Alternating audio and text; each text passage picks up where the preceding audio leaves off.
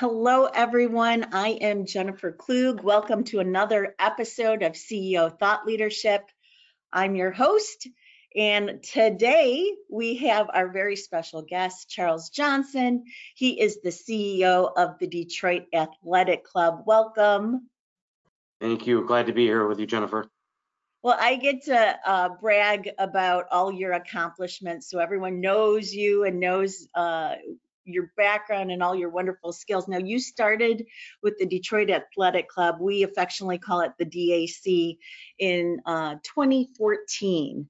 And then you became CEO in 2020, right in the beginning of 2020. And we all know what happened then. So I can't wait to talk to you about that. That's a tough job, right? That's right. The Detroit Athletic Club is the #1 athletic club in America, so congratulations on that. You are responsible for significant revenue growth, and you had a $22 million renovation project, which we'd love to hear about. And here's the cool thing about the DAC. We have a handful of Brilliance Award winners. It's a designation, special designation for winners that win year over year over year. And it's very hard to do. There's only, I would say there's less than 20 in the whole country. And you're out of the Detroit market, Charles, and I want to say there's only 2 others. So congratulations on that achievement. For those that don't know anything about the Detroit Athletic Club, could you provide like a brief overview? It has some rich history and it's really significant to the community. Can you share that? Yeah, absolutely. Proud to share it, really. The DAC was founded in 1887, so it's got a long, rich history in the city. It was initially founded around amateur athletics. At that time, amateur athletics was a new phenomenon, and actually members of the DAC would found the AAU partially with meetings at the DAC. So although the DAC isn't directly involved in the founding of the AAU, our histories intersect right there. Our current building on Madison Avenue opened in 1915 and has been a keystone in the city since then, really. Our mission has grown since those early days of athletics. And today, really, the DAC is a place where Southeastern Michigan's business, social, and civic leaders go for all of their business, athletic, social activities, and really anything just fun. The purpose of the club is to enrich people's lives through meaningful connections. So ultimately, the DAC is a community of people within the city of Detroit. Yeah, and full transparency for our listeners, our organization hosts a lot of conferences and meetings there. We love it. It's such a gem. It's a very prestigious and elegant location. You walk in there and you think you're walking into a museum because it's that beautiful. So, I briefly said that you started as CEO. Now, you've been at the organization for quite some time, but you started as CEO in the beginning of 2020. So walk us through that. Give us the story there on taking the reins during the pandemic and some of the challenges you may have experienced. Yeah, it's I don't know if I've been able to truly appreciate it yet. It's maybe still a little too close to home, but I know I'll reflect. But initially, following the footsteps of someone who was in the top position for more than 25 years, I thought would be the biggest challenge I was facing.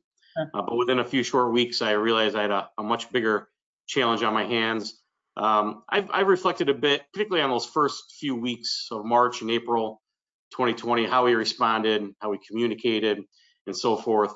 I have my notes from a call with the board of directors in those early days of the pandemic, where we discussed what we would do for employees. I didn't realize at the time and hadn't thought about it until I recently re-looked at these things, but how important these words would be.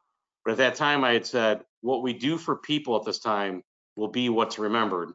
And it's remarkable how true that would turn out to be in terms of how we took care of employees, what we did, and how we communicated with the membership of the DAC. And really, I mentioned the DAC as a community, that larger community of the DAC. But for me, as the new leader of the organization, that time was first about the staff, my colleagues, people that I care deeply about, how they would manage and survive through the time, which initially we thought would be just a couple of weeks. And then after, beyond the people, it really was just about the We thought it would sustainability. be Yep. 3 weeks, Charles. That was the word. Is everyone? Oh, this is 3 weeks, and we'll be back to normal, right? We even communicated that to people. We said, hey, we took care of the staff in some financial and other ways, and we'd even, in the communications, the formal communications, hey, we'll see you in a few weeks, but in the meantime, here you are. Luckily, the leadership, myself, the leadership of the board, were really focused on the people, and we really sustained them throughout, which was, I think, one of the reasons we were less impacted by what happened in the hospitality industry job market after that. But beyond that, it was also just about the sustainability of the organization. I felt a great deal of pressure as the new leader to not allow the DAC, the organization that had been around for 130 years, to falter. The viability of the club was really never in danger, but Yeah. it just stood so much, and I felt that pressure, and really wanted to make sure that not only that we didn't falter, but that we were around for tomorrow, and stood for what we stood for going into the future. Yeah, especially as someone that people were trying to get to learn, right? So you're the new leader. Yes, you've been there, but you weren't in the leadership role at that time. It's like, okay, what is Charles going to do in this situation? That's right. Uh, so congratulations on that transition, and your tenure has been amazing at the organization. So let's talk about this rich history. Obviously, you're in the hospitality industry. There's rich legacy there, but you also want to implement new things and innovation and make change happen. Tell us that journey. What are some of the innovative things that you've done? You've grown a lot of revenue in your tenure. So Yeah. talk about that. How did you make some of these big changes that you wanted to make? You had a 22 million renovation project. Walk us through all of that. Yeah, well, I'll start with just saying that, nothing happens by accident. It wasn't as though, I came in and we're going to do these innovative things. Really, the DAC being such a long, sustainable organization, it's on the backs of a lot of work ahead of us. We're planning for things 5, 10 years from now. And so a lot of it's things that are good to put in play. I think, if there's a scale, you'd find tradition and innovation as sort of these polar opposite ends of the scale. And so there's a tension between them. But I think that tension's important. And if used properly, it can actually be useful. It's been said that you can use tradition like a rudder of a boat, or it can serve as an anchor. And I like that analogy because it really just speaks to the importance of tradition, letting that tradition sort of guide you like the rudder of a boat. The DAC being founded around amateur athletics, that athletic and competitive spirit is alive and well today because it is the ethos of the club. And yet we aren't doing the athletics they used to do back then. So we've evolved. The same is true for the culture of our organization. There are certain things, our core values, that remain steady through time. In the early days of the DAC, it was quipped that the acronym stood for Detroit's Active Citizens. And that is still very symbolic of the DAC community today. So the innovations, a lot of times we talk about very specific things, like we put in a health, wellness, and recovery center. As people live longer, as people are more focused on their longevity of health and the importance of recovery after athletic endeavors, I think those are seen as innovative things, and they are certainly to a degree. But those end up being the services. I really think it's about that culture piece. And so we're focused on it. We've got an excellent team of leaders. I mentioned our Wellness and Recovery Center, our athletic director, who's only the third athletic director in the history of the DAC. He's been with us over 20 years now, Rob Bauer. He's engaged, he's educated, he stays up on current trends. He's actually a speaker nationally for various things. And so when we have a team of professionals like that, they understand what innovations are coming, what we need to do. And it's really about having a wonderful team around us, whether it's Chef Sean Loving, or I mentioned Rob Barr, or any of our disciplines that we have. We have some of the best in the business, and they're able to help guide us and bring us to where we need to be going forward. Yeah. For our listeners, I hope you caught that he was giving credit to his people. for his accomplishments. So that's pretty cool. It says a lot about you, Charles. Thank you. Um, so let's chat a little bit about being in hospitality. It's like being in retail. You have to be there. You have to have a smile on your face. People can be challenging. People can be wonderful in the same breath. So you're in an environment now where you're competing for employees. Some people prefer remote work. How are you staying competitive given all the changes in the last 3 years of what work looks like?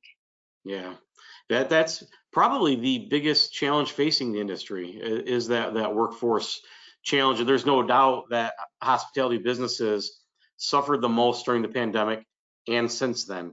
The industry lost the most amount of employees, was the slowest to recover, and still has the largest deficiency between the number of people that want to work in hospitality versus the need and number of open positions. And it's really a complex issue that there's no single thing that can be pointed to as the cause or solution. Yeah, But that, at least some of that refers to your question. The workforce want more control over their schedule. They want to be able to choose the hours they work and the location in some instances, whether it's work from home or otherwise. That does not always work well for hospitality, where nights, weekends, and even holidays can be some of our busiest times. So we do a variety of things to combat that, like focus on positive work experience and culture. But again, we can't fix the problem with those. But we do know that there are people out there that still want to do work in a workplace and want to be a part of that team and not at home. People that thrive on the connectivity with their coworkers and customers that you can only get from human to human interaction. So for us, our goal is to create a work environment that is appealing to those people. It may be a smaller pot of people, which means you must be more appealing than others, yeah, that they therefore want to be part of our team. yeah. It's tough. It's tough, and I. This is what we hear from other CEOs of the best and brightest. Those that never went remote, or those that have in-person workforces, it's a challenge, and there's ingenuity and creativity that needs to happen in recruitment and retention. So Mhm. congratulations, because I know your numbers are fantastic. Yeah, uh, thank you. we score you. We know you're doing a great job. Can you tell us more about the culture? What is it like? What is the employee experience? What's it like being an employee of the DAC? I think being an employee of the DAC is you immediately find out you're part of the community of the DAC. You're not necessarily an employee. It really extends beyond that. It, of course, includes our wonderful employees. It also includes our members and their families. Our daily work is not transactional. It's very relational. We do a lot to protect the culture of the community. We often say, particularly to the staff, that everyone at the DAC should feel safe, respected, and needed. And so within that culture, the community thrives, and it's the community at large, all the stakeholders, that makes it a wonderful place to be, and why our team stays for such long tenures. That's great. That's great.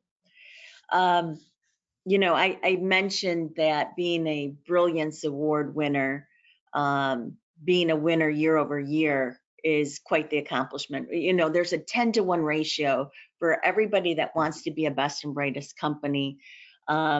There's 10 companies that try, and there's one winner. And there's thousands and thousands of businesses that go for this award year over year, and to be a brilliance winner and stay on the list for this long is truly accomplishment.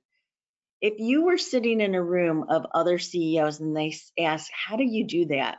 How do you continue to have excellence? What are some tips you would give them, or best practices that you would share? What's your advice?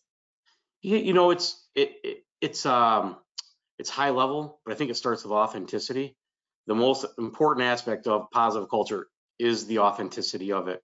If someone were to walk into your place of business and spend a day or two, and you were to ask them what they saw in the culture, how would that align with what you want, the culture that you try to project and what you say you want? If you're serious about culture, it's something that you're always striving for. I don't know if I'll ever achieve it, what we want it to be. It's not something you go do and it's done. It's in constant flux. And when I say authentic, you must be authentic about protecting it, maintaining it, and doing those things.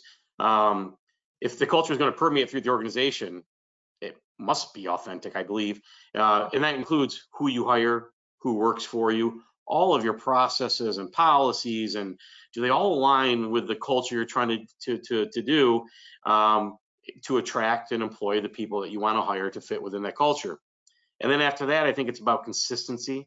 So you have all this authenticity piece, and then you have consistency.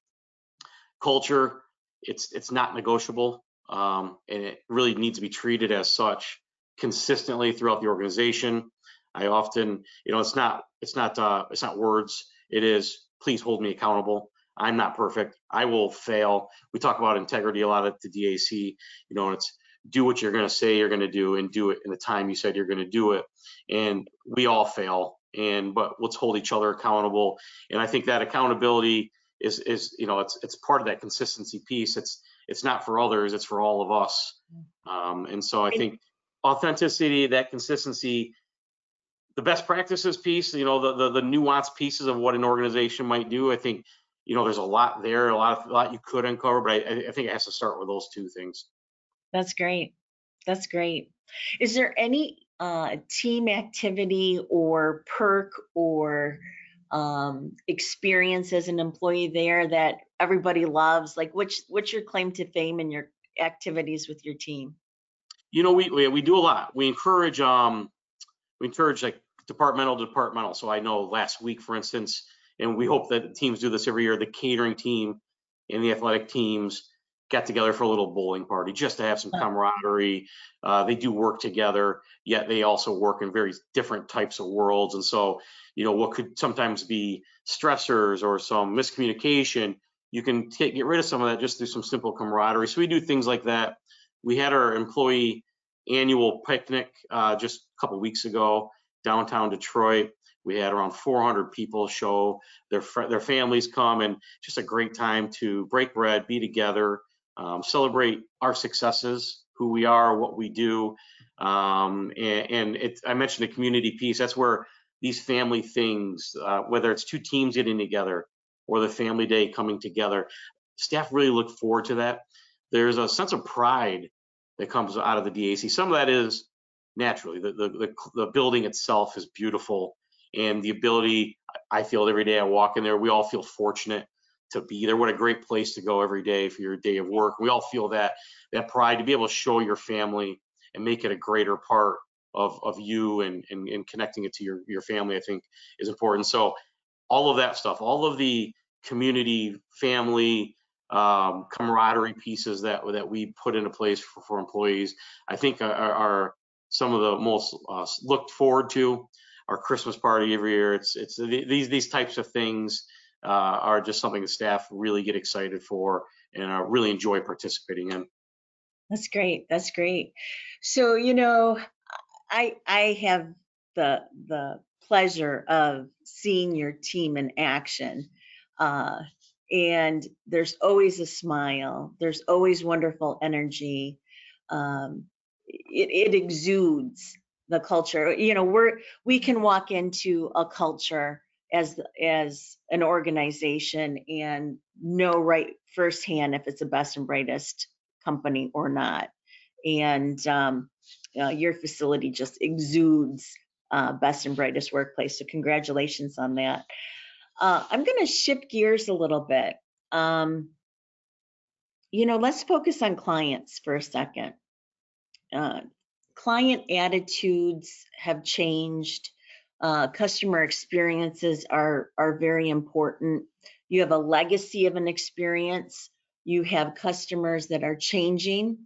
What have you done around client experience in a hospitality environment? And I know this could also help others with their client experience, their retail experience with their customers. So walk us through that, because it really is impeccable. So you need to you need to share with others what you're doing to make your clients or your members feel like they're the most important thing. Yeah. Well, it's I don't want to say it's easy for us, but it's at this heart. We all have servant's heart. That's why we do what we do. Hospitality at its core. It comes from hospital. It comes from taking care of people.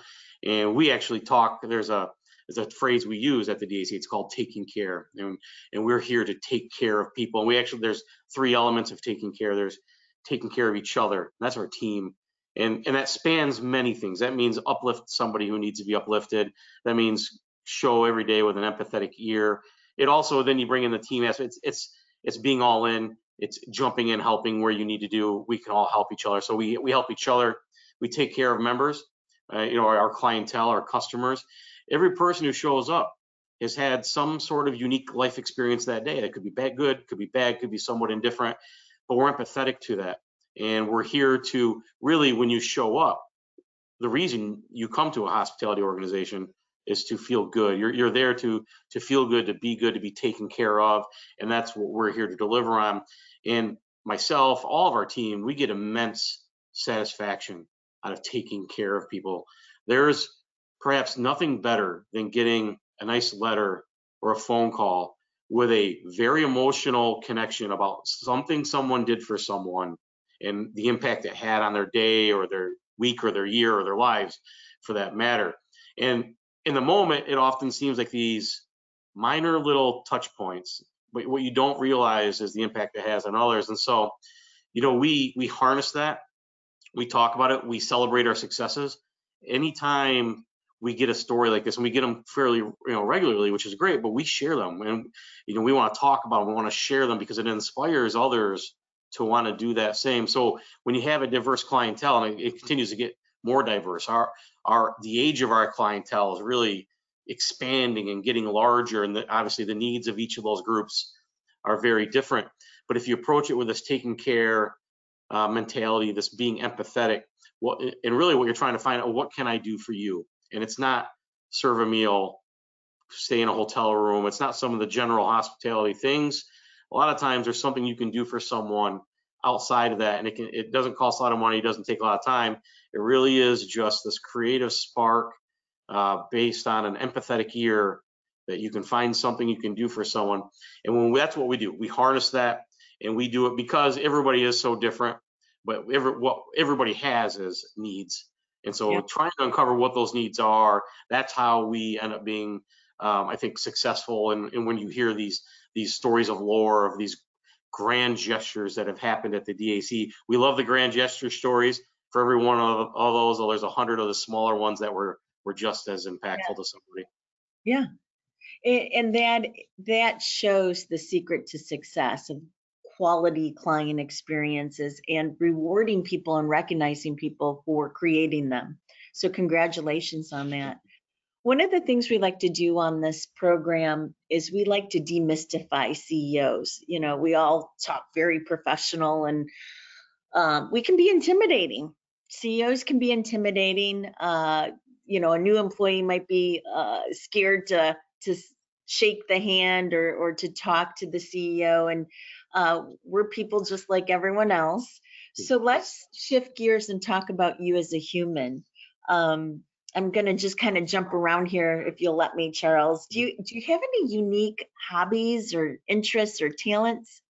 I'm going to start with, you want to make me uncomfortable. Let's make me talk about myself. I'm a bit of an introvert, and I often say I may be the most unremarkable person you've ever met, because I've always had trouble answering these unique experiences, hobbies. Not really. I have a wife, 3 kids, 2 dogs, and that takes a lot of my time. And, whether we are just spending time together, going for a walk, or, going to a sporting event, or going to a theater show, or my kids in their sports and all that, that is what I do.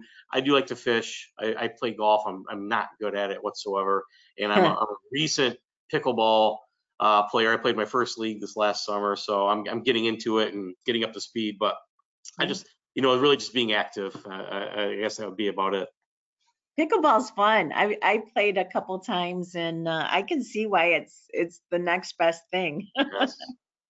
Do you have any daily rituals? Like when you wake up in the morning, do you do the same thing every morning? Are there rituals there? Tell us what that looks like. I am. I'm a creature of routine, and I love to be in my routine. And when I break routine is when you have one of those days. My daily routine is nothing. It's nothing remarkable. It's just really how I go out, get myself ready for the day. That first cup of coffee. It's those things that just really keep me steady. When I do travel, that's I do my best to keep those routine, but that's when it tends to get off. But I do like routine too much. I have a long commute every day, so which I would say 28 out of 30 days of a month, it's a great thing. 2 days a month, it's maybe a bit of a problem for me. But those 28 days, I do podcasts, books. And it really is, on my way to the office. It's a chance to get myself mentally prepared for the day. Maybe I'm even just thinking about what I have ahead of me, and it's good level set time. And on the way home, the opposite. It's a great chance to unwind, and make sure when I'm ready to walk through the door at home, I'm Yeah. ready to be present at home, and to the degree I can, I've left everything else behind. Yeah, beautiful. Podcasts and what you listen to in the car, anything really good you would recommend for others? Well, podcasts, I like true crime. I mean, I wouldn't, I'm not sure I would divulge any of that. That sounds bad. I like Malcolm Gladwell's got a great podcast that I've listened to. I'm actually redoing it again now. Books tend to be what I get a lot out of it. Um, this year, or actually late last year, I read Unreasonable Hospitality by Will Guidara, which I know within the private club world and in the hospitality world, it's not a new secret. It's been out there, but I think it really spans all industries because it's what I was talking about earlier. It's about this connecting with people, and I think that spans anything we do, and it's a way to be successful. And he does a great way. He has a great way of putting that into words and stories that resonate and sort of capture the essence and the emotional spirit of what hospitality is. Yeah, very well said, because I think every industry can learn from hospitality, especially an elegant experience such as the DAC and what you do to make your customers, clients, members feel special. I Mm. think all of us can learn from that. So congratulations on that. Is there anything else you'd like to share with us? I'm not sure that there is, other than I know this is a national audience. The Detroit Athletic Club, the city of Detroit, is such a wonderful place. And if you haven't been in a long time, I encourage you to come see the city, experience it. And we have a hidden gem in the Detroit Athletic Club, the number one athletic club in the country. So if you think about clubs, your golf clubs, private country clubs, etc., city clubs, uh, one of the best in the nation is in the city of Detroit. And if you ever have the opportunity to come by, I really would encourage everyone to do so. Yeah, please, please. We all need to see it. It's truly fantastic. Well, thank you for keeping on shining and brightly shining as a best and brightest, but also thank you for your leadership and how you treat your employees and all the best practices that you shared today. It was wonderful having you on the program, Charles. And then everyone go out there and keep shining bright. Yeah, thank you, Jennifer. It's been a pleasure, and have a great rest of your year. Yep. Yep. Thank you, everybody.